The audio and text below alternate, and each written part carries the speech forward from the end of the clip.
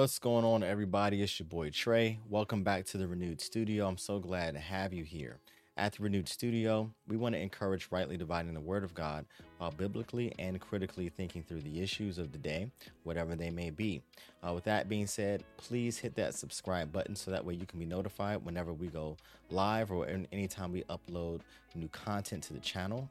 Please like and share this channel also across your social media platforms. We want to minister to as many people as possible, especially if you find that this channel has been a blessing to you. Also, make sure you put your comments, questions, prayer requests, testimonies in the chat. I would love to hear from you.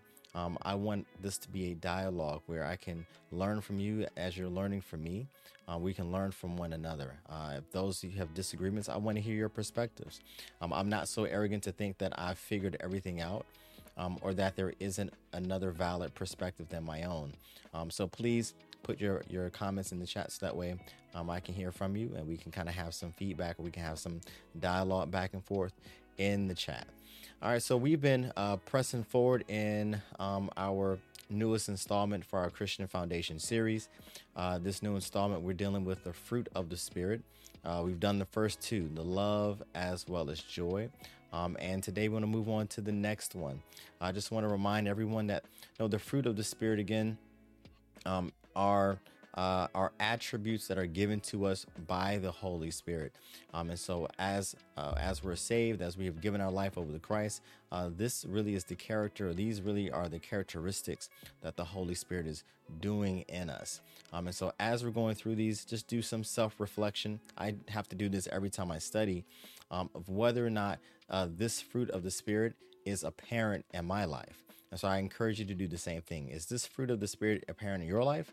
Is it something that you need to grow in? Or is it something that you have been demonstrating pretty consistently and can help someone else grow in, right? That's the job of Christian to Christian relationship, isn't just in getting from God, but it's also in helping others, right? And giving and feeding into others. So we get fed and then we also feed others. We get blessed and then we bless others. We learn new things and then we teach those things to others, right? And so it should be a relationship where we're learning from one another, we're strengthening one another, and we're encouraging one another. So with that being said, let's go ahead and get into what we're going to be talking about today. So we start off, as always, with our scripture coming from Galatians 5:22 through 23, which says, "But the fruit of the Spirit is love, joy, peace, patience, kindness, goodness, faithfulness, gentleness, and self-control. The law is not against such things." And so these here really are the attributes that the Spirit of God is doing on the inside of us. As we've said before, when we come to Christ, we're coming from a sinful nature. We've learned how to do things through a sinful perspective, or through a carnal perspective, a worldly perspective. We've learned how to interpret things based on that perspective. We've learned how to handle things based on that perspective. When we come to Christ, the Holy Spirit has to do a work in us so that we don't fall back onto those carnal, sinful things that we used to do, which is a life that led us away from the kingdom of God, as we also talked about a few weeks ago. We want to allow the Spirit of God to change us and to form us and to give us those characteristics and that perception and that heart that lead us towards the kingdom of God and can help others get towards the kingdom of God as well. We saw where Paul, in the same book of Galatians 5:19, talks about what the works of the flesh are. And he says that they're obvious. They're sexual immorality, moral impurity, promiscuity, idolatry, sorcery, hatreds, strife, jealousy, outbursts of anger, selfish ambitions, dissensions, factions, envy, drunkenness, carousing, and anything similar. I am warning you about these things, as I warned you before, that those who practice such things will not inherit the kingdom of God. So it's very clear. We can see the difference in the two. We have one where it's all about selfishness and selfish gain, and we have the fruits of the Spirit, which is not about selfish gain, right?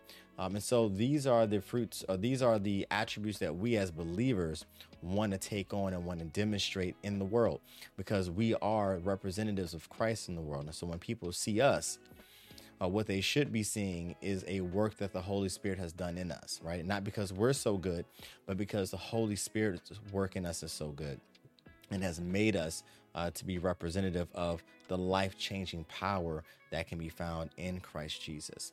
And so remember, there are two things that we need to remember and keep in the forefront of our mind about the fruit of the Spirit. Number one, that the fruit of the Spirit is the result of the Holy Spirit working in you, right? And two, it is the proof that the Spirit of God lives in you. And so we've said this before, that what we see from with the fruit of the Spirit is that these are not things that we do for ourselves or that we do in ourselves. Rather, this is a work that the Holy Spirit does in us. It is the changing of the way that we operate. It's the changing of the way that we perceive. It's the changing in our motivations for doing the things that we do.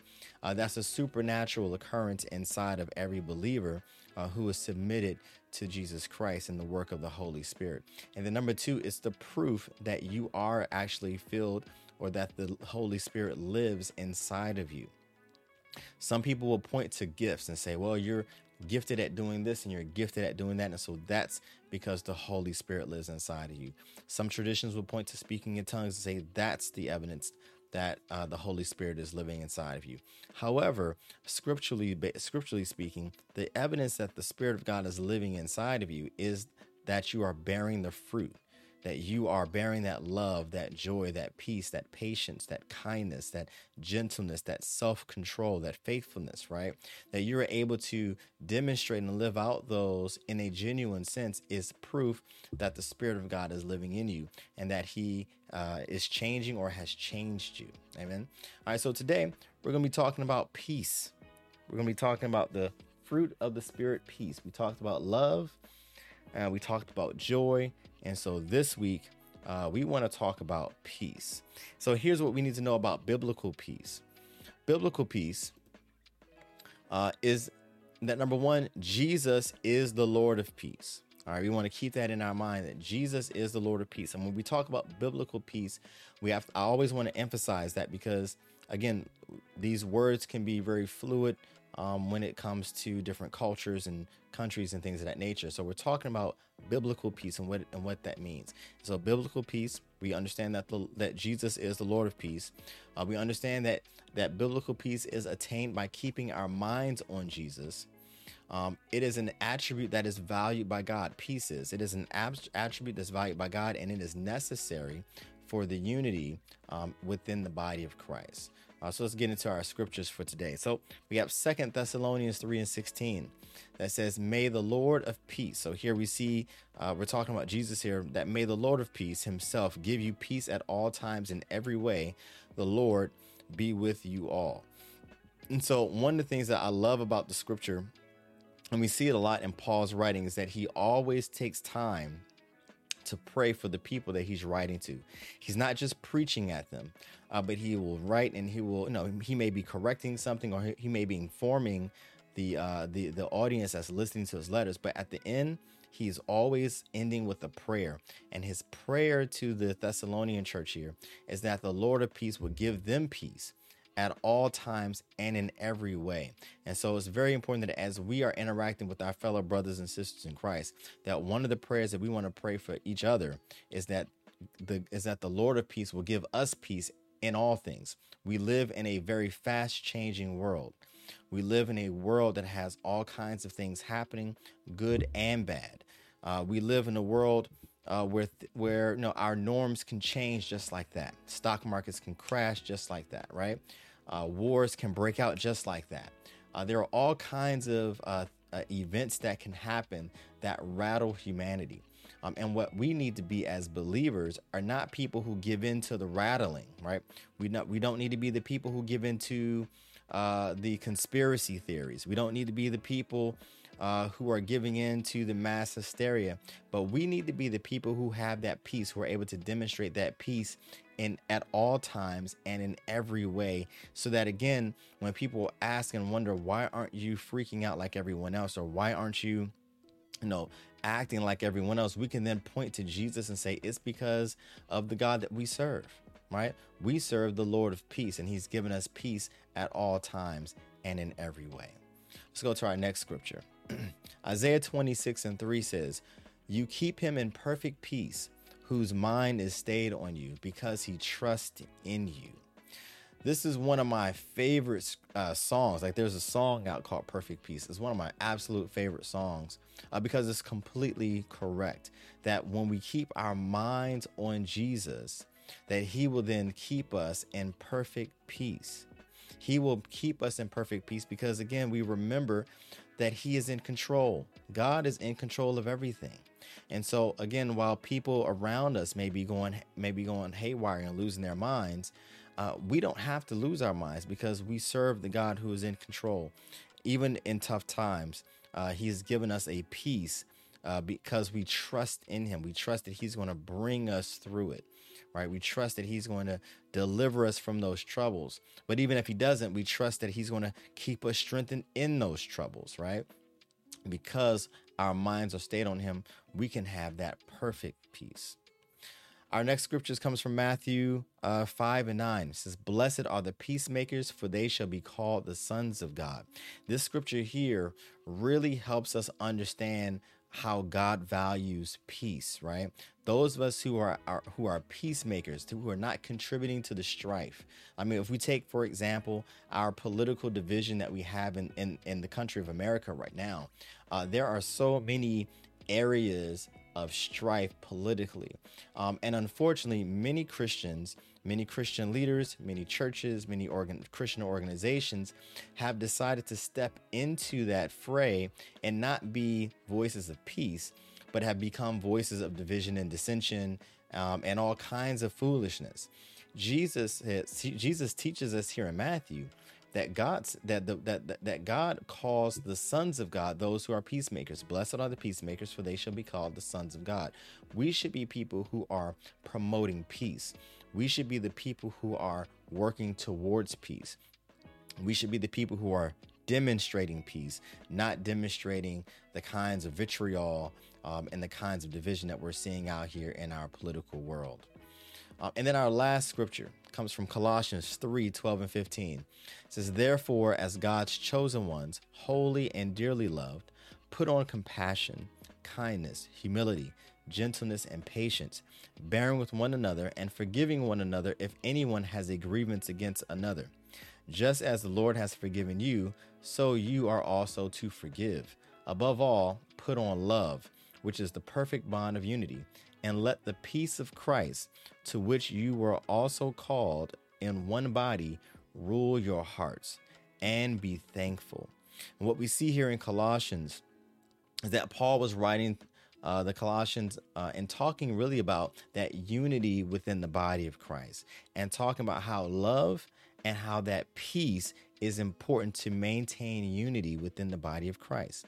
One of the things that Jesus prayed for the church was when he prayed to the Father, he prayed that the church would be one, even as the Son and the Father were one, right? Even as he and the Father were one. The thing that Jesus has always wanted for the church is that the church be one, right? It doesn't mean sameness. And that's something we need to talk about. And we may elaborate that on in another video, that unity doesn't mean sameness. Like, we don't all have to look the same. We don't all have to sound the same, but there should be unity within the body of Christ, unity in love and also unity in purpose, right? We're worshiping the same God and for the same purpose. We have the same hope, which is the salvation that is in Christ Jesus. And so peace is a very important part of achieving that unity that needs to be within the body of Christ. And so, as always, I want to end this by praying for those who don't know Jesus Christ as Lord and Savior. And then I also want to pray for those of us who do, but may be struggling with this peace that we need in our lives that comes from the Holy Spirit. So right now, I'm going to pray. I want to pray with and for those of you who may be watching who don't know Jesus as your Lord and Savior. Again, we believe as Christians that the Father sent the Son being Jesus, to die on the cross for our sins. Because of the fall of Adam and Eve, we are all born as sinners, and we couldn't pay that penalty for ourselves. The Bible says that the wages of sin is death. And so the scripture says that for God so loved the world. This is John 3:16. that for God so loved the world that he gave his only son, that whosoever believeth on him would not perish, but would have everlasting life. And so we as Christians believe that Jesus died on the cross for our sins. And then on the third day, the Father rose him up from the grave with all power in his hands, and that he is now sitting at the right hand of the Father. And because we believe this, we also accept Jesus as our Lord and as our Savior. So the Bible says that if we confess with our mouths the Lord Jesus and believe in our heart that God raised him from the dead, that we would be saved. And so I just want to lead you in that prayer. Father, I pray, Lord God, would come before you in Jesus' name. First of all, just giving you praise and glory because you are amazing and you are wonderful. Lord, I want to pray for anyone who's watching this video who doesn't know Jesus as their personal Lord and Savior, who recognizes that they are a sinner. Anyone that you may be touching right now, who now recognizes that they are living a life of sin and that they need to accept Jesus's sacrifice on the cross and believe in their heart that you raised him from the dead, so that they can be saved. Lord God, I pray that you will impress upon their hearts to do that, to confess their sins to you, and then to believe in their hearts that you raised Jesus from the dead after paying for our sins on the cross, and that they would accept Jesus as their Lord and Savior. I thank you for anyone who prayed that prayer in earnesty, who believes in their heart the things that your word says, and has accepted Jesus as their Lord and Savior. And then I pray, Lord God, for those of us who already know you, but who may be struggling with this peace, who may have allowed the cares of the world to rob us of our peace, or may have allowed our political affiliations to take us away from being peacemakers, or who just, again, because of things that we have experienced, have just kind of lost that peace and given into some other things, given into some strife. I pray, Father God, that you, hallelujah, through your Holy Spirit would fill us with your peace, your perfect peace. Help us to keep our mind on you, Lord God, and help us to be peacemakers in whatever environment we're in. Help us to keep that goal in mind. We thank you and we praise you that it is through your Spirit that you equip us with all that we need. We're not out here trying to live on our own, but we're living based on your grace, based on your mercy, and based on your strength. I thank you and I praise you for the testimonies of salvation and the testimonies of restoration and the testimonies of peace that passes all understanding. We thank you and praise you in Jesus' precious, wonderful name. Amen and amen. All right, with that being said, I look forward to seeing everyone next time. We're going to continue on through the fruits of the Spirit and continue on with our installment for Chirstian Foundations. With that being said, keep praying for somebody. Find someone to pray for and to pray with, to encourage. And I pray the same for you. All right, everybody, take care.